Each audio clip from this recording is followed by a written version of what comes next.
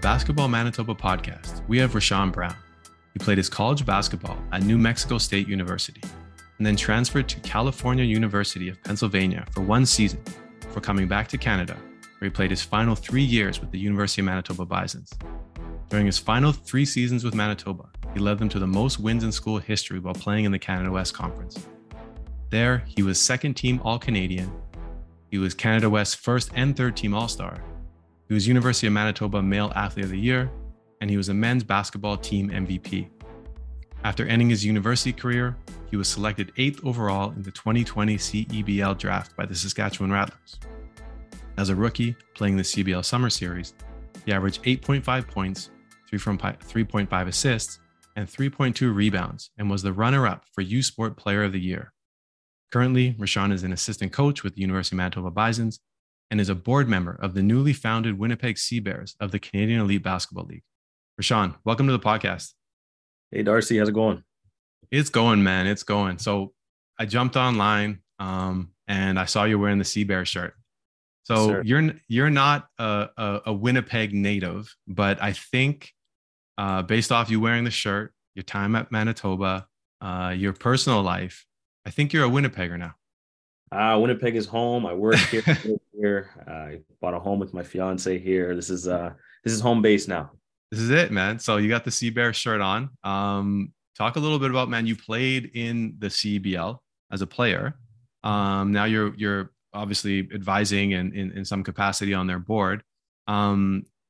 And you're part of the community. This is a pretty big thing to have this team here. And the CEBL, you know this, and I know this. It's a league doing things the right way.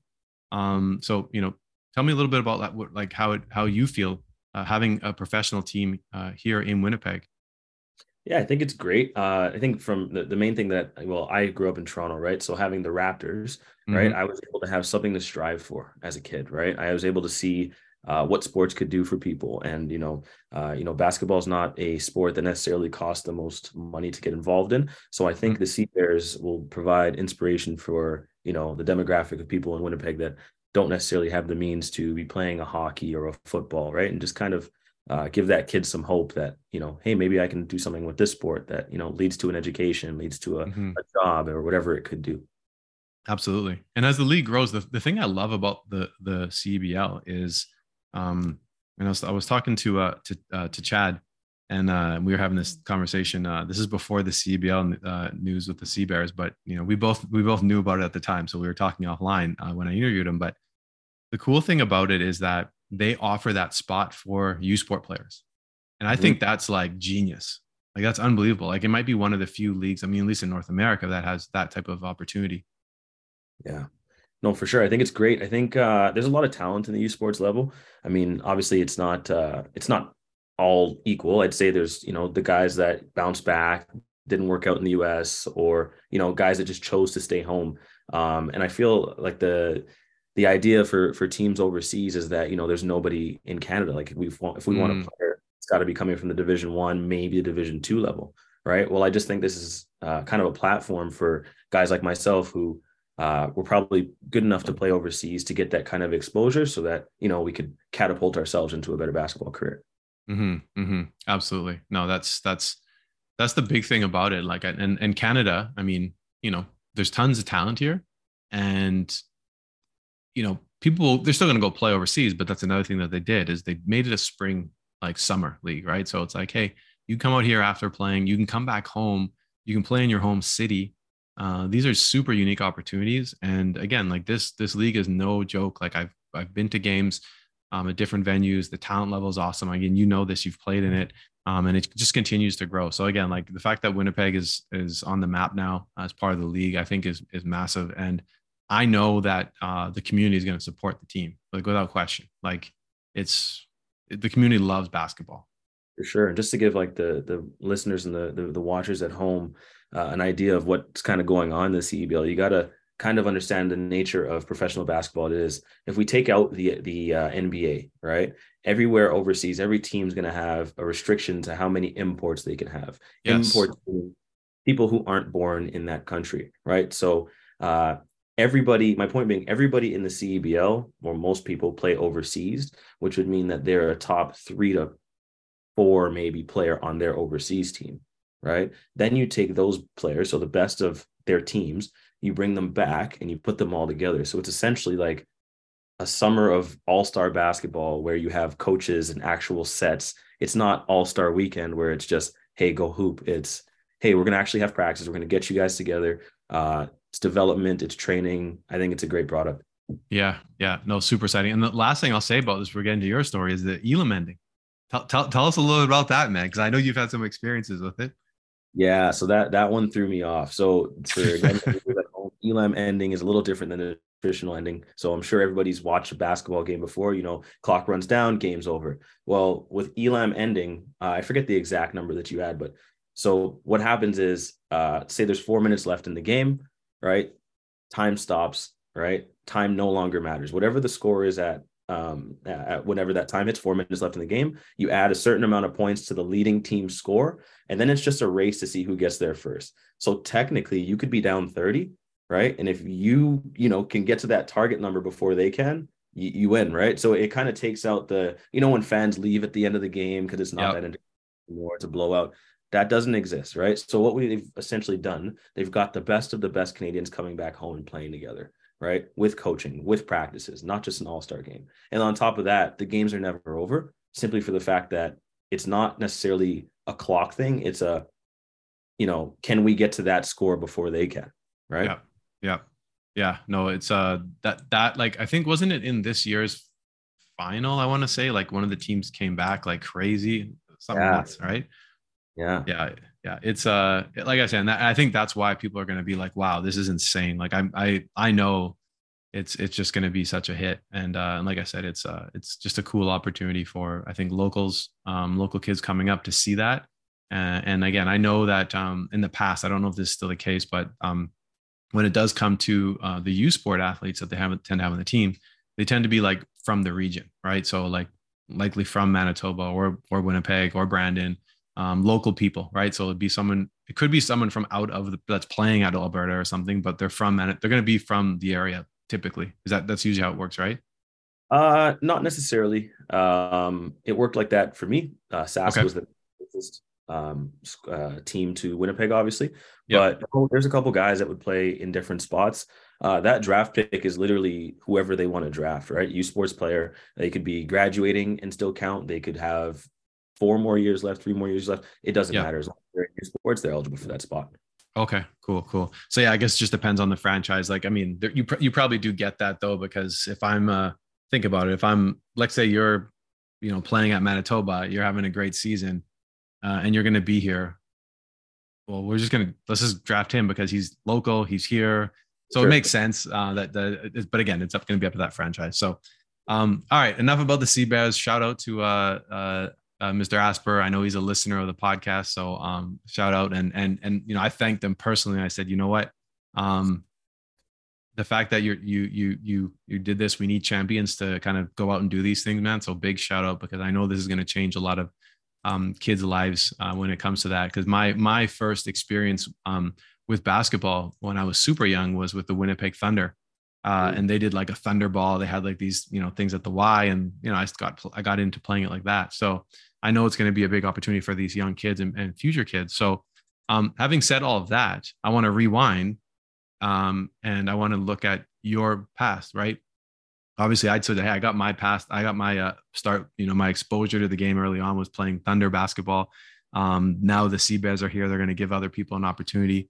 But you didn't grow up here. You grew up in Toronto in that GTA area, if I'm not mistaken. What are your first memories of basketball? How'd you get involved in the game? Who showed you the game? Tell us a little bit about that. Yeah. So my start in basketball comes down to a man named Terrence Phillips. Coach Terrence, if you're watching this or listening to this, thanks for everything. Coach Terrence was the guy who kind of convinced my mom to let me start playing basketball. In the first year I played, I was absolutely terrible. The reason I wanted to play is because all my friends were playing, right? Yeah. I had played soccer before, as most kids do. I didn't really like it. It wasn't really for me. Had really big feet as a kid, so it wasn't my thing. Yeah. So I tried basketball, and I got onto the team when we had provincials left. So just kind of like how we would have Manitoba club basketball here, we have something called, or had something, I'm not sure if it still exists, OBA in Ontario Yes, basketball. yes. Right. Perfect. So provincials is kind of like the culmination of the season at the end. And that's kind of where I had just gotten put onto the team. So we're in this final tournament. Everybody's been practicing all year. I already didn't play basketball as it was. Right. And I hadn't scored all tournament. We get to our finals, right? We're, I think, Division 3. So yeah, but anyways, we get to the finals, Yeah. right? And the other team is somebody's shooting a free throw, right? Well, the ball comes off the rim. I finally get the rebound and I put it in. And I start celebrating, man. I'm hyped, right? Let's go. And all I hear is Coach Terrence going, no, no, no. Like, what happened? Scored in the wrong basket. So scored in the wrong basket. Oh, I love that. My first memory of basketball.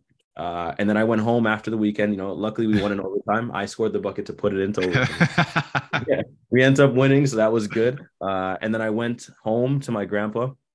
I lived primarily with my mom and grandpa during the week.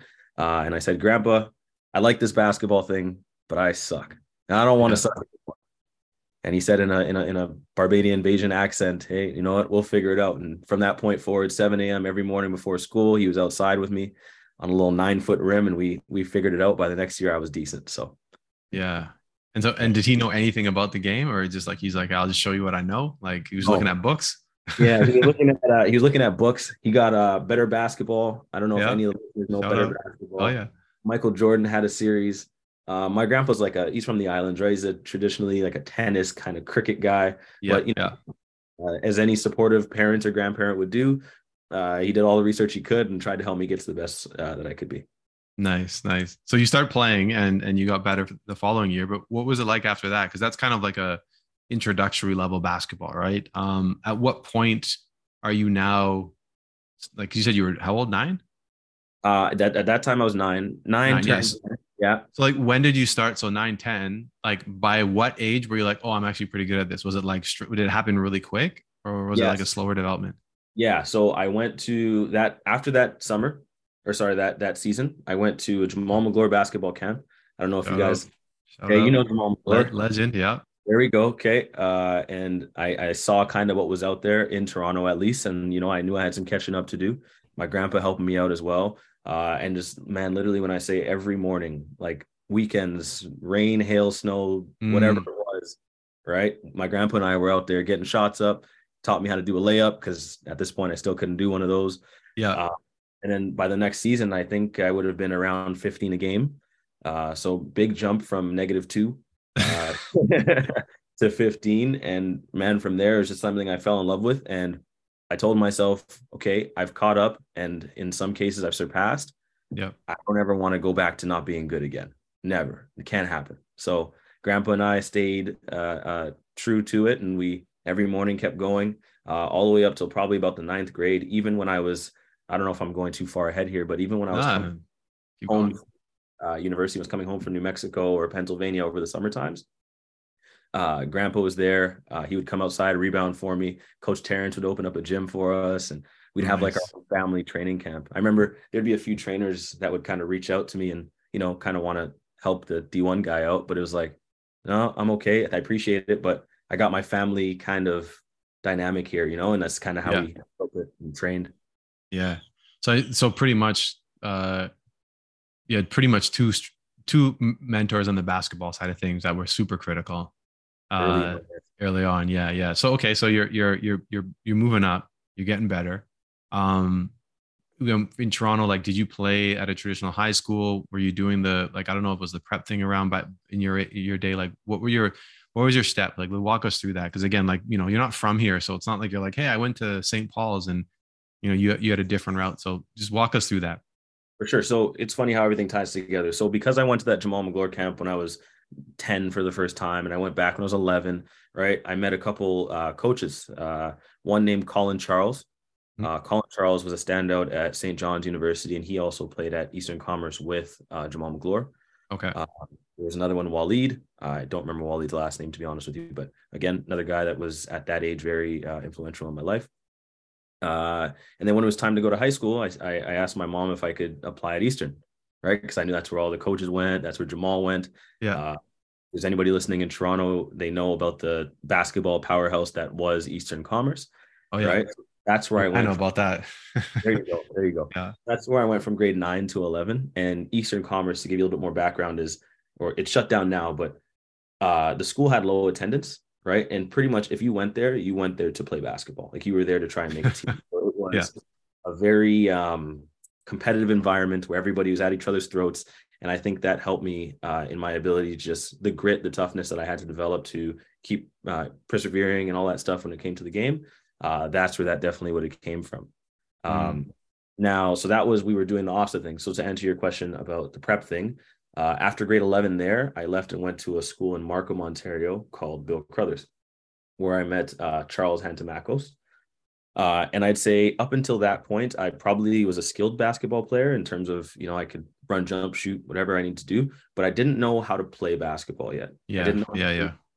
I would say I was more of a shooting guard because I didn't know how to make any reads. I didn't know how to pass. I didn't know what angles were. I didn't know any of that stuff. And Coach Charles, or Unlucky Chucky, as I like to call him, took me and a couple other players under his wing and helped it develop to the point where we knew the game pretty well. A couple other people that went there with me, Trey Bell Haynes, who's Yeah. played in the CEBL as well, plays Mhm. overseas, doing pretty well right now. Team Canada guy. It's one of my best friends actually. So that was a fun time. Nice. Nice. So how'd you get to New Mexico? You got to tell us this because I think I know I remember part of this story because we've had this conversation before, but you end up going to New Mexico. So talk a little bit about what your opportunities were after, you play some prep. Now you have a decision to make, right? Like you're getting recruited by schools. What was that like? Did you have other schools recruiting you? Did you do visits? Yeah. So I did. I didn't actually. My problem was I didn't do any visits. Okay. For anybody listening at home, take your visits if you can. Okay? So back then, Canadians going to Division I schools still wasn't as common as it is today, right? So I played AAU with Grassroots Canada that summer. Ro Russell. I don't know if Mhm. you've heard before, but Yep. Yep. name in the basketball Toronto world. And I picked up a few offers there, or not offers, but interest, right? New Mexico State being one of them. After a game we played against Mac Urban Fire. It was a Nike showcase, and that year Mac Urban Fire was in the EYBL. They would have had like Jaleel Okafor, Jalen Brunson. Hmm. Hmm.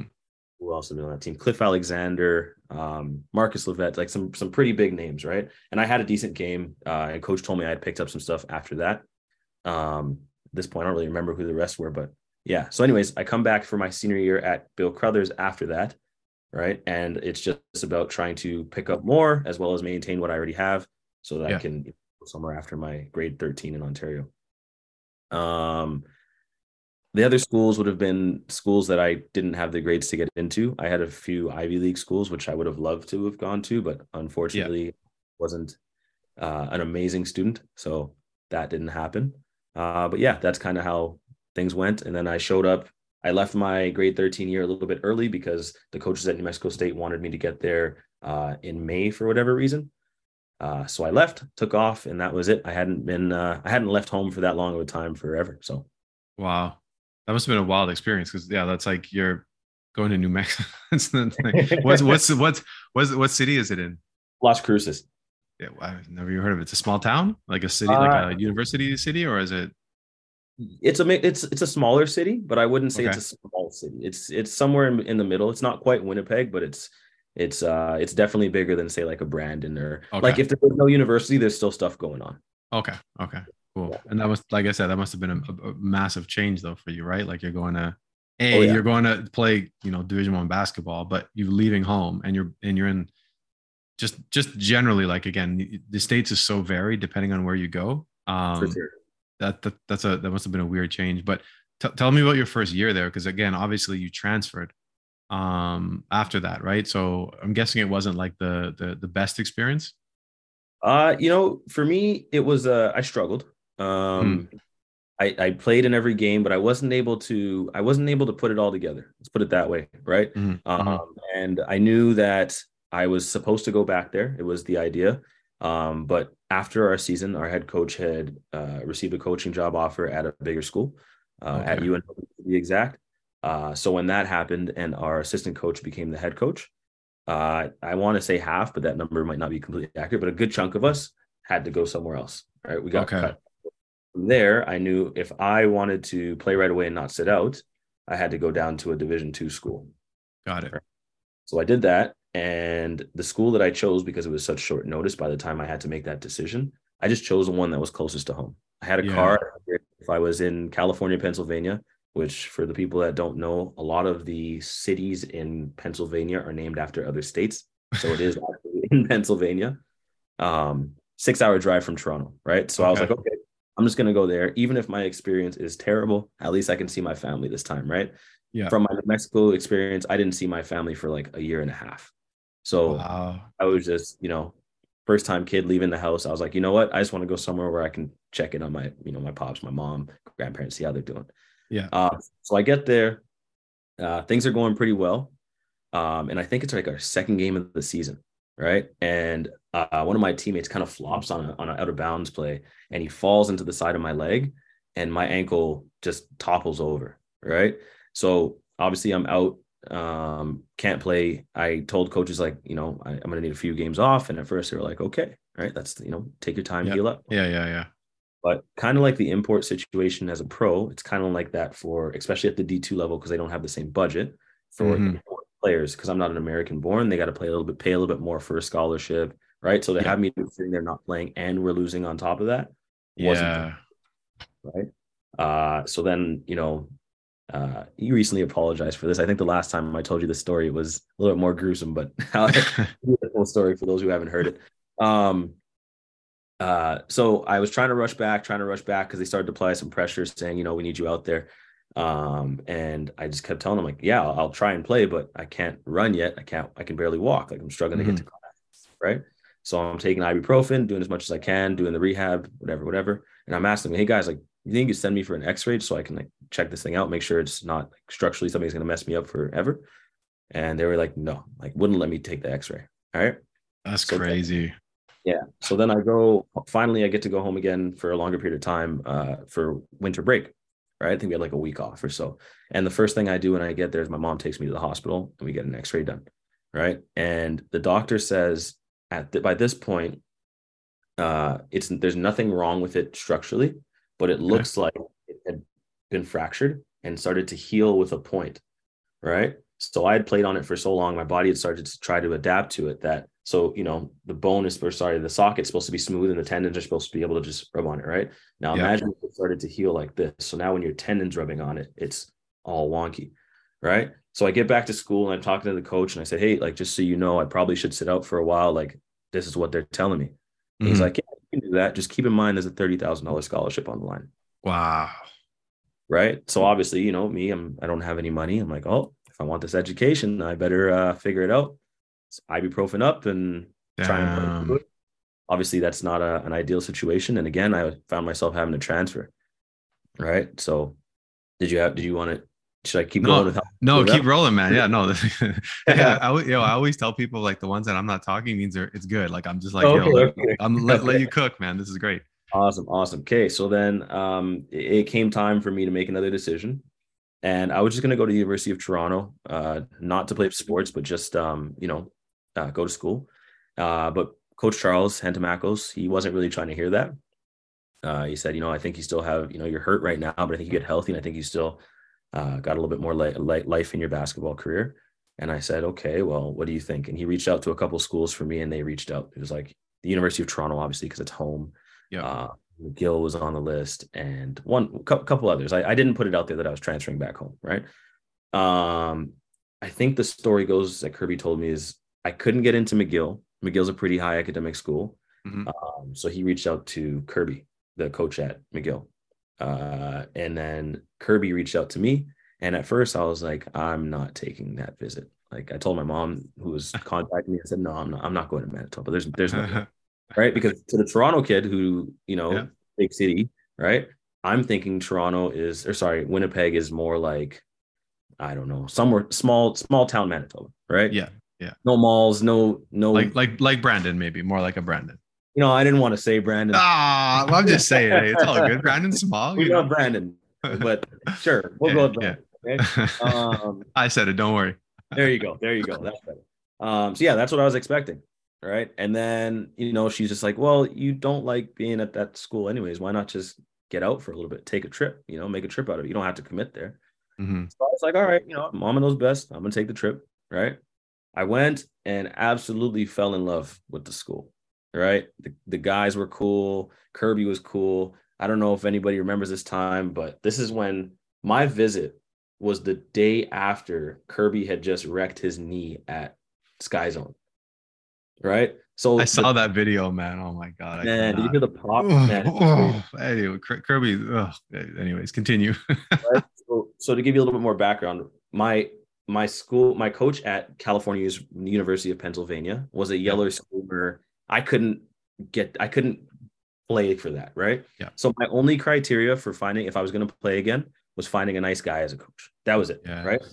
When I first had committed to Kirby, I had no idea that he actually knew what he was talking about. No idea. I was like, okay, yeah, he coached for Team Canada. Like, I'm sure that means something, but I wasn't paying Yeah. attention, right? This is how nice the guy was.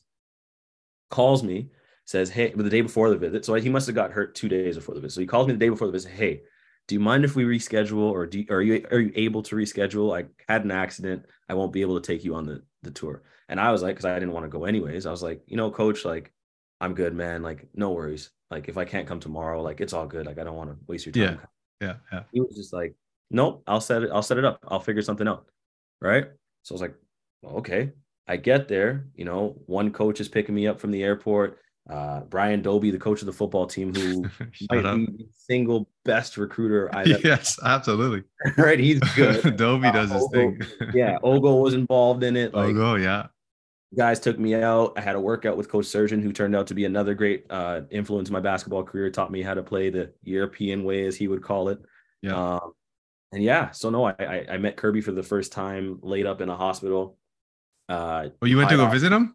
Yeah, man. That was part of Part of the the visit was, we got to go see coach. He's in the hospital. I don't even know this guy. Yeah, no. So I saw him in the hospital. He's laid up. He's got his knee elevated, obviously. Man, high off. I don't know what they had him on, probably some morphine or something. Nice guy. And I was like, well, it's either the drugs or he's really that nice, right? Yeah. So Yeah. I came back to my school, called my mom, my second school, called my mom, told her I think this is where I want to be. And then the rest is kind of history.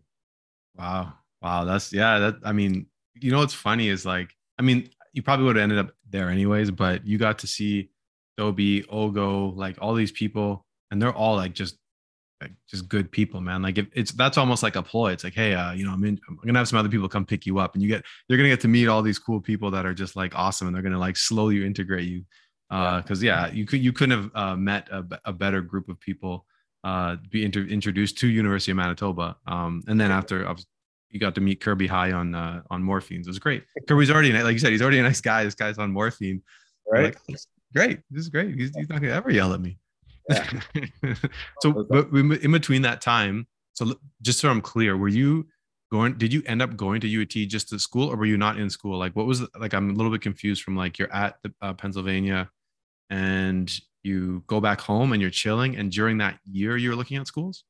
No, so I went to University of Pennsylvania. Yep. I was only there for 1 year, as you said. So Yep. I got cut, and then I had to come home right after that. And then so while I was at home, I was going to the team, not as a student, just kind of like working out with the team, staying around the game.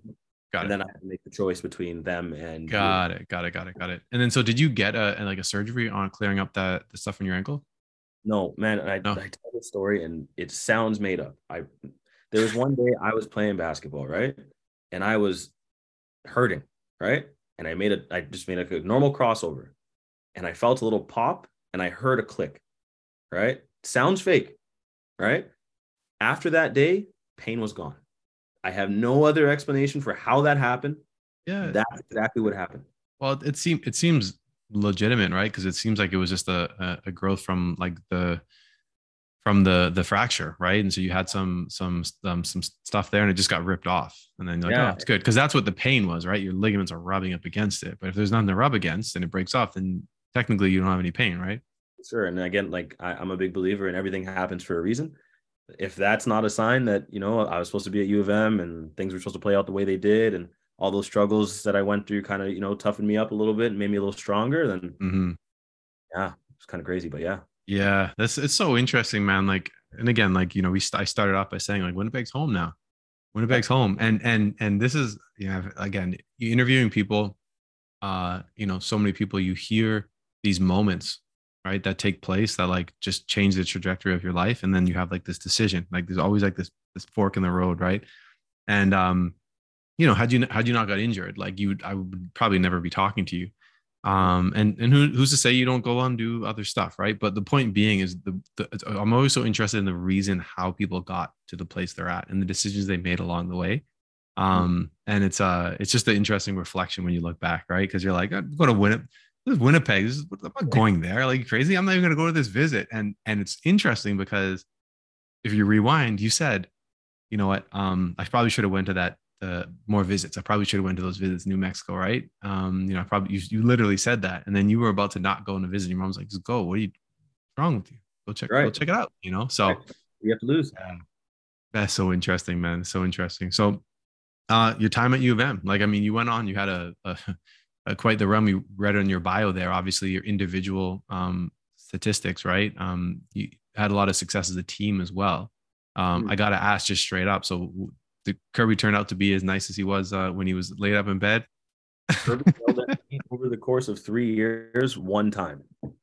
Really? One time, right? Amazing. That's amazing. And like when he yelled at me, I was like, okay. Yeah. Yeah.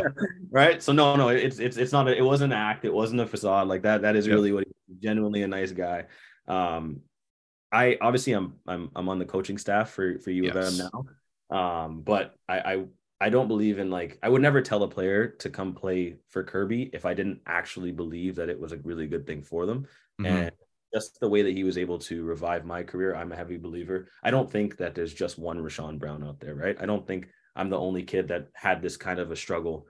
We start off in high school and we have the skill to get there, but for some reason it doesn't work out, right? Take my case and then, look at how I was able to play for the Rattlers and play against the same competition that I was playing against at the D1 level and be better than okay, right? So I don't think that's just me. And I think, my message, I know we're kind of going off at a tangent here, but my message for anybody kind of going through that is find a coach that you can. Everybody wants to come home. They want to go to the Carleton. They want to go to the Ryerson, right? Find a coach that believes in you, that wants you to, be who you can be, right? Because at the end of the day, Kirby ultimately saved my career. Yeah.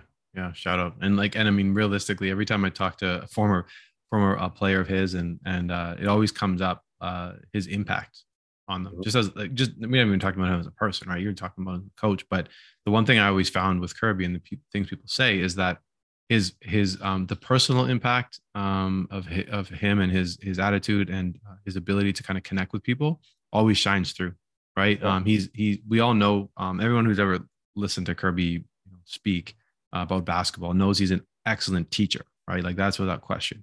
But the thing that they may not know is how well he connects with his players, and that's something that I've heard from like every one of his players. Like, no, like he's. I trust that guy. Like it's more than just coaching with him. Right. And I think that's super important. Yeah. Now the dynamic that we kind of have is cool because, I played for him. I was able to be successful in the system that he likes to run. He changed the systems, but his way of thinking is similar.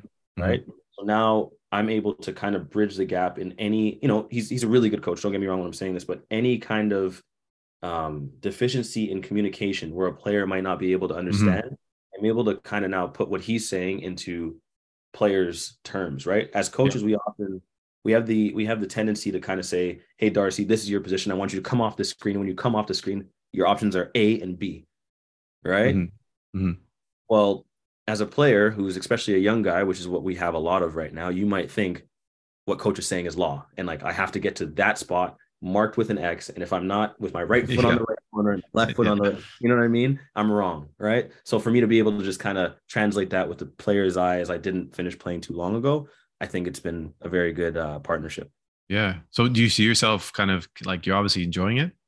I'm enjoying it. Yeah, no, it's really fun. It's different than I would have expected. It's I think as players, as different generations of players come through, and I'm not very far removed, right? But you got to find different ways of motivating people, right? Sure. The Yeller Screamer coach might have worked in the 70s. That didn't work for me. Yeah. Nice guy might work for me that won't work for somebody else. You never know, right? But at the end of the day, it's all about adapting and stuff like that. So then what would you say is the thing you enjoy the most about it? About U of M? About coaching, yeah, like because I mean, you're coaching college basketball, like so, like you're at these games. Is it just the connection to the energy? The like, what is the thing that stand out to you that make you enjoy the process of coaching? Yeah, man. It's just and competition, man. Mm, Competition. I've always been the guy. If we're throwing water balloons, who can throw it the farthest? mm-hmm. Fortunately, sorry, people that I compete with for no reason, but and it's like the way I see basketball as coaching is like, and Kirby says it the best. Like, it's not his team and we're the players, right? It's our team. We're together. These are our Mm, guys, right? But mm-hmm. like, Mm-hmm. imagine being so. I describe it as this: when I was playing for Kirby, let's say we're in a fight with the other team, right? And Yeah, Kirby's standing there with his hands tied behind his back. He can't do anything to help himself in this fight. yeah, It's my job to kind of take his instruction and go fight for him, right? Well, yeah, I'm yeah, on the other yeah. side of that, right? And it's like, I like the fact that I have a group of guys that are willing to every day go out and fight for us, and that's what I Yeah, like. yeah, yeah, yeah. It's about being part of that larger group. Yeah. So then if we rewind and now if we focus on you going back to your playing career, I got to bring this up because like when you're playing in the American system, and then you had mentioned right, hey, I'm learning to play European ball and I'm learning like we know U Sport is slightly different than just the NCAA generally or that American style. So like, how did your game change? And what was the process of like adapting your game and how quickly did you adapt from like jumping in from your first year there all the way to the last year? Yeah. So what I realized in talking to surgeon is, okay, I got to use terminology that's radio friendly here. I'm going to use we the beep, word. we'll beep it out. I'm going to use the word American. Okay, playing Okay. American, North American style basketball is really, well, maybe it's changed as of late, but Mhm. originally it was really fast, really strong. Hit you. I'm more athletic than you are, right? Of course, you got Yes. to be able to shoot, dribble, whatever, right? Yep. But him and I had a conversation one day, and we're still close to this day. Where it was kind of like, if Rashawn Brown is going to try and out athlete people, I might play pro, but it won't be a very Mm, successful career, right? yes. I'm Yeah. like, I'm pretty athletic, or was pretty athletic, but in the grand scheme of things, not very athletic, right? If you look at guys in the NBA, if you look at guys high level overseas, if 10 is the top, I'm probably a 4 or 5, Okay. Yeah. right? Yeah. Yeah. So that's okay if I'm 4 or 5, but I learn how to play basketball like the ones and twos, right? Yes. If I can Yes. learn my Yes. angles, if I can learn, hey, coming off a ball screen full speed isn't necessarily my best bet. Coming off a Hmm. ball screen full speed, turning your shoulder, being able to keep control of the ball while keeping a guy back here so that, I can still see what's going on, but I'm not having to move full speed. And now that I'm not moving full speed, decisions happen a lot easier because, things aren't flying by me. They're moving at Yeah. my pace. Boom, boom, boom, boom, right? Hmm. Hmm. For Stuff sure. like For that. sure.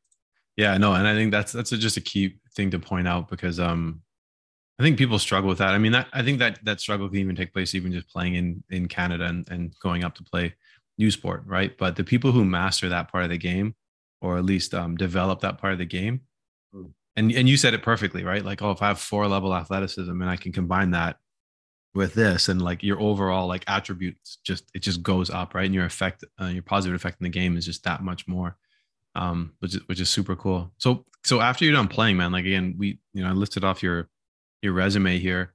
Obviously, like you're an all Canadian. You're a conference all star. You're male athlete of the year at the university. Obviously, you're the leader of the team. Um, like tell us about like the CBL and like because this was what the year 2 of the league, I believe it was early on. Yes. Year 2, I believe. Yes, Yeah. yes. So then what Uh, was that transition like? I mean, you're finishing off and you're now going on to play pro. Did you know you wanted to do it? Was it like did it come out of nowhere? Was it a plan? no. So yeah. So funny story. So I remember at the beginning of my last season at U of M, we have like a coaches group chat, we have a players group chat. And I changed the title of our players group chat to 2019-2020 Canada West champions. Right. And I remember people being like, well, why'd you do that? It's like, because what we're gonna do. It's like that was my one goal remaining for my Mm, basketball career. Because of all the struggle I'd gone through, I literally had no desire to play professionally. It wasn't something, it's not that I wouldn't have done it. It was just it mm, wasn't what I was shooting for, right? yeah, My yeah. whole existence, basketball existence, was wrapped around trying to be the best player that I could be so I could help this team get to nationals. Right. So obviously we fell short of that. But in that process of me just trying every day to be great and try to win every game and taking it one game at a time, I wound up having a decent season. Right. From that point, I remember we went, and when I went with Kirby to accept my All Canadian award in Ottawa, I had the CEBL flags up everywhere. And I was like, hey, Kirby, you think I can play in that? Like, you think I'm good enough?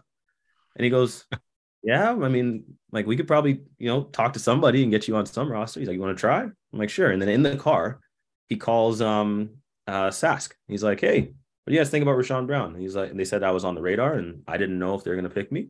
But coming up closer to the season, they called and said, hey, we want to take you with our second pick, which because at the time there was 6 teams, right? Okay, yeah. First round, so they picked a guy from their team. Second round, I got picked. And then third round, they picked a guy from their team again, right?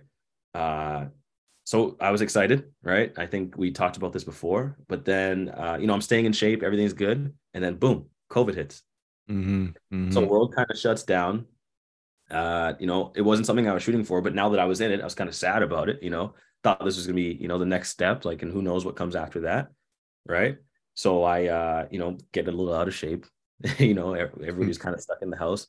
And then one day I get a call, and this is like, maybe I want to say 2 weeks before maybe 3 weeks before we got to go to the bubble. And they're like, hey, we're going to actually have this bubble season. Are you interested in playing if we do? And I was like, yeah, please let me know where I got to be and when. They're like, okay, well, your flight's on this date, be ready. So I went, and I think I ordered it from Amazon, like some of those Libert bars. I don't know if you remember those yellow kind of, it's all I could fit in my basement apartment. Right. So started just trying to get in shape. I'm dribbling in my basement. My little puppy's trying to chase the ball around. I don't even have a space to really train. And I got ready. I wasn't in shape when I got there, but training camp, for that first week, kind of shook me back into enough. It's kind of overweight, kind of pudgy at the time, but ends up having a decent season there. So it was interesting. That's interesting. So then, like, you only played the one season though, right? Yeah, only played one season. The plan was I had actually signed a contract to go after that season to Turkey. But just with COVID and things like that, didn't work out. So I found myself just having to go ahead and start my career. Now I work in finance. That's what I've been up to lately.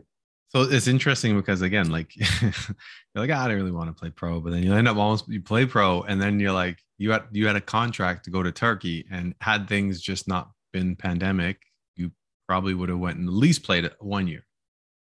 Yeah, I think so. When I watched the competition over there, because it was second league Turkey, right? So okay, first league Turkey is like big basketball, right? Second league Turkey's good, but it's very doable, and I found it comparable to something slightly higher than U Sports. Okay. And I was like, okay, well, I just finished doing what I did in the CEBL. This should be something I can handle, right? And then from there, the plan was to try and slowly level up. But when you don't get to take that first step, I didn't have the means at the time as a just fresh graduated student to hold off long enough to see where I could go with it, right? So I was like, okay, time to start working, time to get into it. Yeah. Hey man, you're a rare breed. I mean, obviously, I know you kept playing basketball, right? Like I interviewed Graham Bodner, my good friend, and I know you're a team. Are you playing with him this year? You playing with him in the past year? You playing with him this year as well? Yep. Man, it's crazy. I'm interviewing all his teammates now. Interviewed X as well.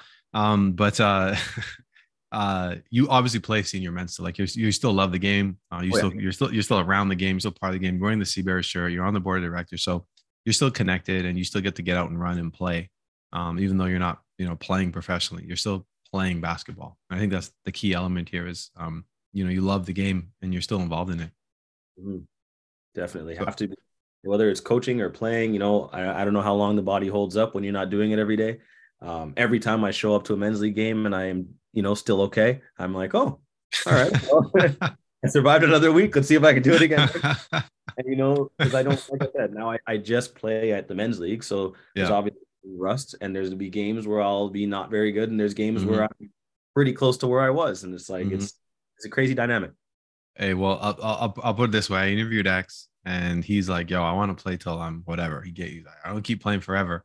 And then I'll say the same thing I said to him. I'm not that you're saying that, but hey, if Ogo's 40, I don't know how old that man is, 45 maybe. This guy's still out here playing, man. You're a young buck. You got like 10 more years left in you, man. Come on now. Ogo's got some sort of. Suk as well. Suk out here too, like 40. That guy, I swear, is not aged, man. I don't know how these guys are doing that. Graham too. Graham's 40, 42. Oh, Elliot. Elliot, there you go, man. Elliot, shout out to Elliot. I can't believe this guy. This guy's still out here doing like playing. Elliot will give you 40 on a random it's night. It's crazy, right? I mean, it's crazy. I don't know how these guys do it, man. I'm with you. Like, if I'm not playing basketball, I'll still be like, I can do other stuff, but like playing at like a level that you want to play at, you're like, I can't do that. Like, I hear you, but all that said, we're gonna wrap up soon. I still have like 2 or 3 more questions. So these ones are just gonna be direct questions. I always ask people, and I'm curious to see if you have a story. I always ask it because some people have it, some people don't. Some people are like, this is hard. So 2 straight questions. One is your most memorable basketball story or moment.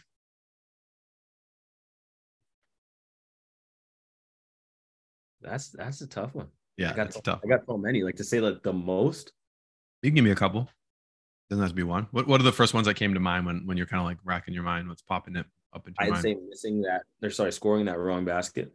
Yeah. I was like, I mean, wow. I love that because you're so young and it's still stuck with you to this day. I love that. I love that. And like you said before, like things happen for a reason. Like, if I don't do that, do I have the same motivation over that summer to then turn into what I did? Right. A negative one is, so when we played Alberta in the semifinal game to go to nationals, I missed the game-winning shot. That is a shot that I will never forget. That one will never leave me. Yeah. I think, off of just the top of my mind, that's probably the biggest 2. Mm-hmm. Yeah. So 2 misses. Well, no, it's interesting because I've got to interview some pretty people who won a lot, and I was interviewing Jerry Hemmings, and I asked him this question, and all he talked about, this guy's won like tons of national championships, conference championships, and you know what he brought up? The losses. Yeah. I was like, so having said that, tell us a little bit about that game leading up to that shot. I mean, obviously, I don't want to, I'm going to bring you back there, but you brought it up as a memorable moment in the sense that you didn't make the shot. Had you made that shot, win the game, go to nationals? Yeah. So I was having a decent game. I thought that, I was ready to hit the shot. I remember, so we're up, I want to say, let's call it 2. That makes sense. We're up 2, right? They have the ball. They get kind of like a cheap layup at the rim and tie it up, right? Coach calls a timeout, draws up a play. I'm supposed to run up the right side of the key, get the ball, come off a screen. Should be able to get one off, right? So I get the ball. Sorry, I trip on the way over, get up off the floor, get the ball, come off the ball screen like we always do, and I shoot the ball, but they switch it this time, right? There's not enough time for me to so they switched another bigs on. There's not enough time for me to pull out and go at them, right? It's like 3, 2, 1 kind of scenario, right? So the guy's 6'8"ish. I can't see the rim, but I shoot it, right? And I see the ball and it looks like it's going in, right? If I watch, and you can find the clip online, it hurts, but you can find it, right? It looks even on camera like it's going in, and it just falls short, air ball, just literally short of the rim. And my shoulders dropped, and I was like, okay, overtime, and we weren't able to pull it out. I think that would have definitely been a David versus Goliath story of us beating Alberta that year, and that was something I really, like I said, that was my only goal for the year, right? I'm not a big emotional guy. I was in tears, man. The whole team in the locker room after was pretty hurt after that one. So like I said, we're all hugging and stuff that we probably won't admit to. Me and Surgeon, Surgeon, if you listen to this, we hugged for a while there, teared up, that's my guy. But yeah, no, that's why that one's so memorable. Yeah. But to the question you asked before, I thought of another moment. And maybe somebody else can relate to this too. So when I was questioning myself, can I actually play in the CEBL? Right. My first game was against the Niagara River Lions, and Daniel Mullings was one of their main guys. Now, when I was at New Mexico State, Daniel Mullings was the guy, right? Really good basketball player, super athletic. He would be on that scale of that 10. He'd be like an 8 or 9, right? Athlete, right? And he used to absolutely abuse me as a freshman, 5th year guy, beating up on the rookie, right? And he used to kill me, right? So naturally, you go into the game, I have a bit of a flashback. I'm like, man, all right. And I remember I don't remember who I was talking to. Maybe it was my lady maybe it was Montana. And then anyways, They're like, well, just go be you. I was like, never thought about that. So I told myself, I don't care what kind of look it is. When I sub into this game, I'm letting it up. All Yeah. right. First dribble, boom. They're not on me right away. He's closing out slowly. Hit it. It's like, okay, all right, I can do this. All right. The second one, though, is probably my most memorable shot because it was what I was doing at U of M, right? Is what the kind of carryover happened for me.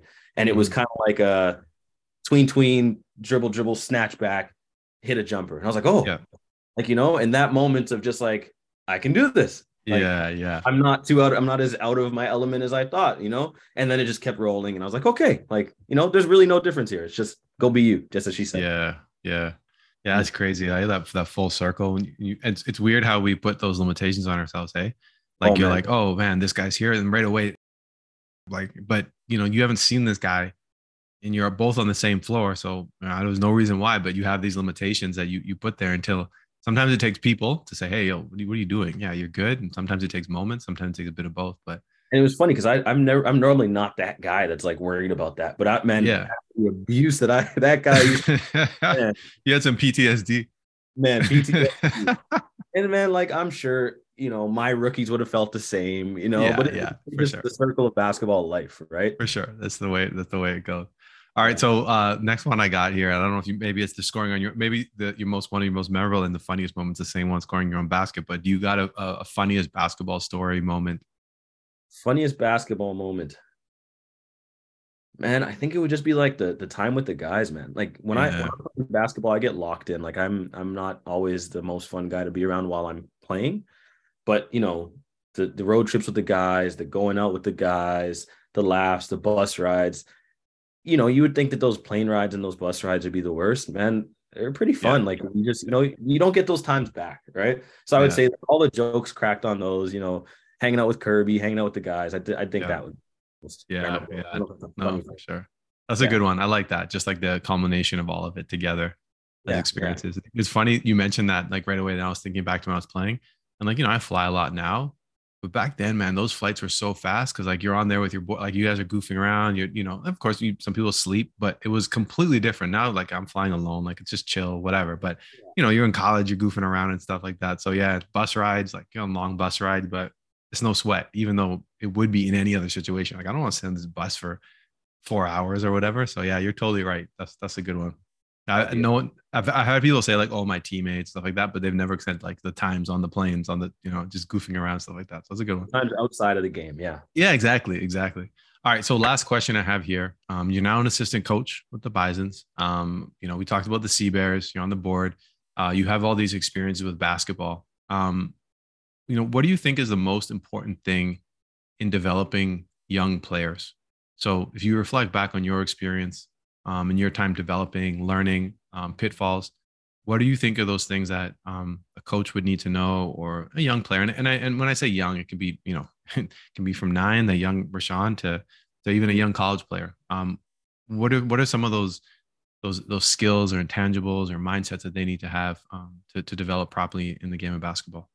Yeah. Well, from a physical spot, I always say for young kids, always train as if you're never going to grow again.